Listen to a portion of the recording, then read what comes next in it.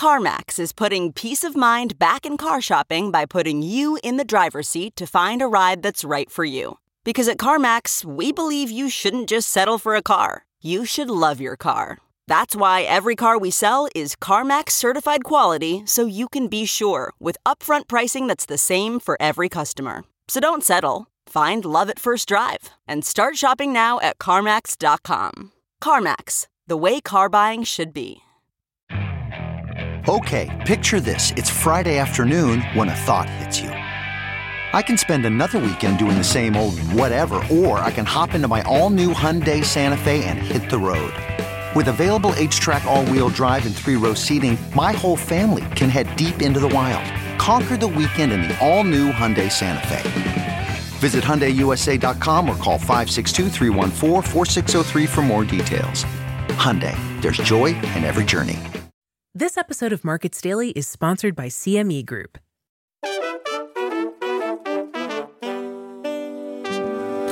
It's Thursday, December 28th, 2023, and this is Markets Daily from CoinDesk. My name is Noelle Acheson, CoinDesk collaborator and author of the Crypto is Macro Now newsletter on Substack. On today's show, we're talking about Ether outperformance, inflation expectations, Mt. Gox, and more.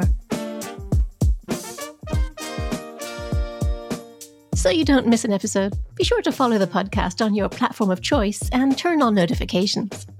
And just a reminder, CoinDesk is a news source and does not provide investment advice.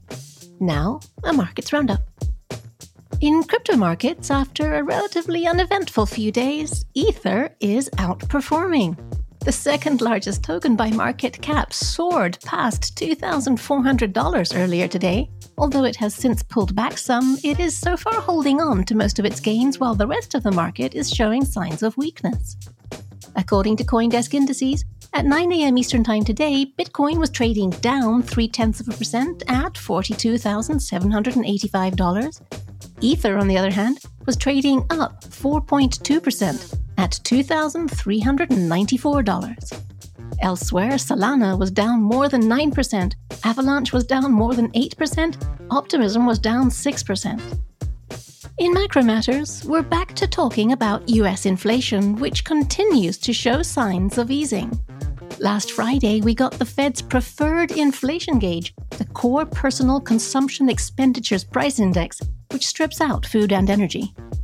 In the month of November, the index increased 0.1% from a month earlier after a downwardly revised 0.1% gain in October.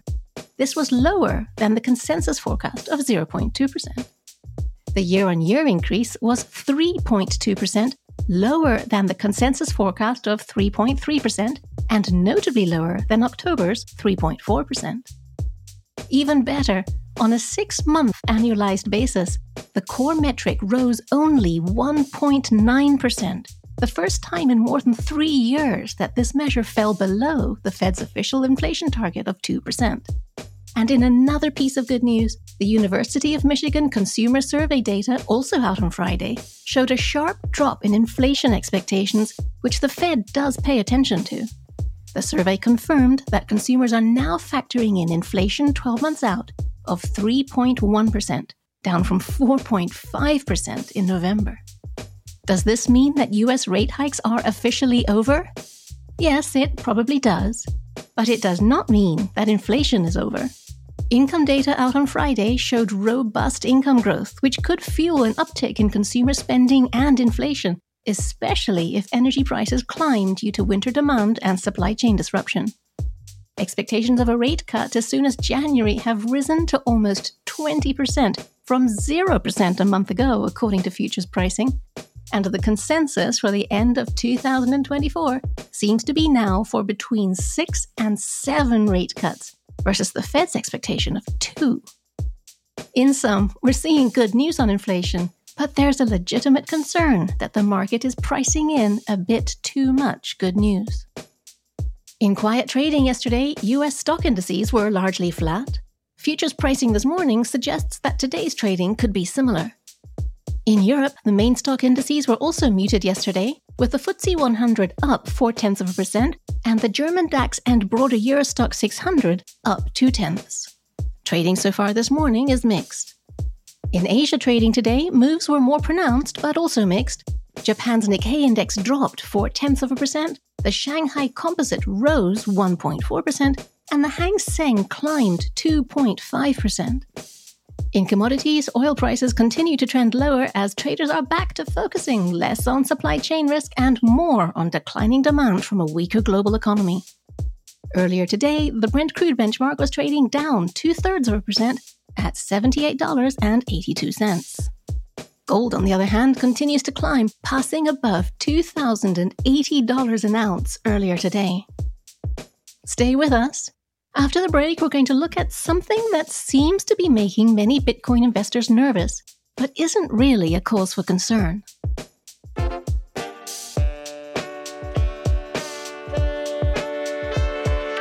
CME Group cryptocurrency futures and options provide market-leading liquidity for Bitcoin and Ether trading.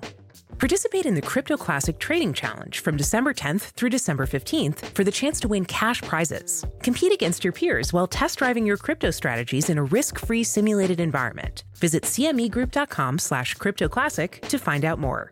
This communication is not directed to investors of any specific jurisdiction or to recipients based in jurisdictions in which distribution is not permitted. It cannot be considered investment advice or results of market experience. Past results are not indicative of future performance. Trading derivatives products involves the risk of loss. Please consider it carefully. Full disclaimer included in show notes. Welcome back.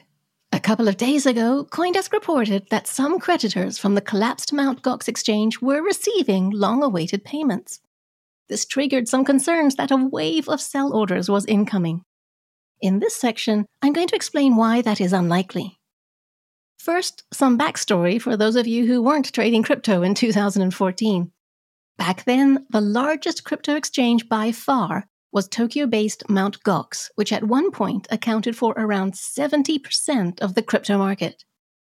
In an implosion reminiscent of what we all went through in 2022 with the collapse of FTX, it turned out that Mt. Gox was not as robust as it seemed. After months of reports of delays in fund withdrawals and a stream of technical issues, the website went dark on the 24th of February 2014. A few days later, the exchange filed for bankruptcy and revealed that around 850,000 bitcoins had been lost. This was around 7% of all bitcoins in circulation, and with Bitcoin trading under $600 at the time, was worth around $470 million. At the time, this was catastrophic news, which many have argued was a much bigger blow to the ecosystem than the FTX fraud.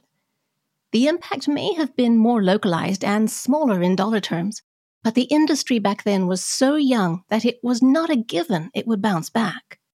When FTX went down just over a year ago, no one doubted that the market would eventually come back. This was not the case in 2014. Over the years, the appointed liquidators have managed to recover around 20% of the missing Bitcoin. 142,000 Bitcoins are set to be distributed to claimants, and the concern is that those receiving the payout will instantly sell, pushing down the market price. The schedule for payouts has been delayed so many times I've lost count. The most recent delay was in September of this year, when the window was pushed back to the year ending in October 2024. But, almost 10 years later, it appears that some claimants are finally getting repaid. For now, it seems to be limited to a subset of those who have opted to receive cash payments in yen. Some participants in a subreddit group said they have received payouts in their PayPal accounts, while those who have chosen to receive bank transfers are still waiting. Those who have chosen to receive payments in Bitcoin will probably have to wait a bit longer, as the liquidator apparently still needs to square away a lot of details. The question is, what will these holders do when they get their collective 142,000 tokens? In my opinion, it's unlikely that we will see a wave of selling. One reason is that those affected are early Bitcoin adopters. Many could choose to hold on to the transferred tokens in the hopes that the value will rise even further. Another is that the repayments are likely to be spread out over a period of weeks or possibly months, going channel by channel and jurisdiction by jurisdiction. A third reason is that even those who do want to sell may be reluctant to incur a tax event. Obviously, the value of these Bitcoin has increased a lot over the years, 8,500% to be more precise. That's some hefty capital gains there. And finally, in this market, with current tailwinds likely to propel Bitcoin prices higher, any selling would be able to find buyers, especially on any price dips.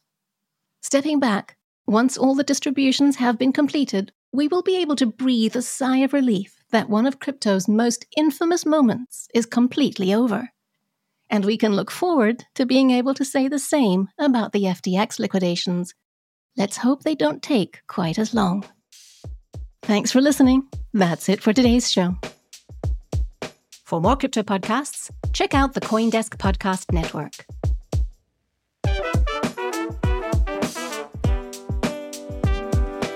You can reach us at podcasts@coindesk.com, follow us, and if you like the show, please leave us a 5-star rating on whatever platform you're listening to us on. Markets Daily is produced and edited by Eleanor Paul, with executive production by Jared Schwartz. I'm Noelle Atchison for CoinDesk. We're back tomorrow with more market news and insights.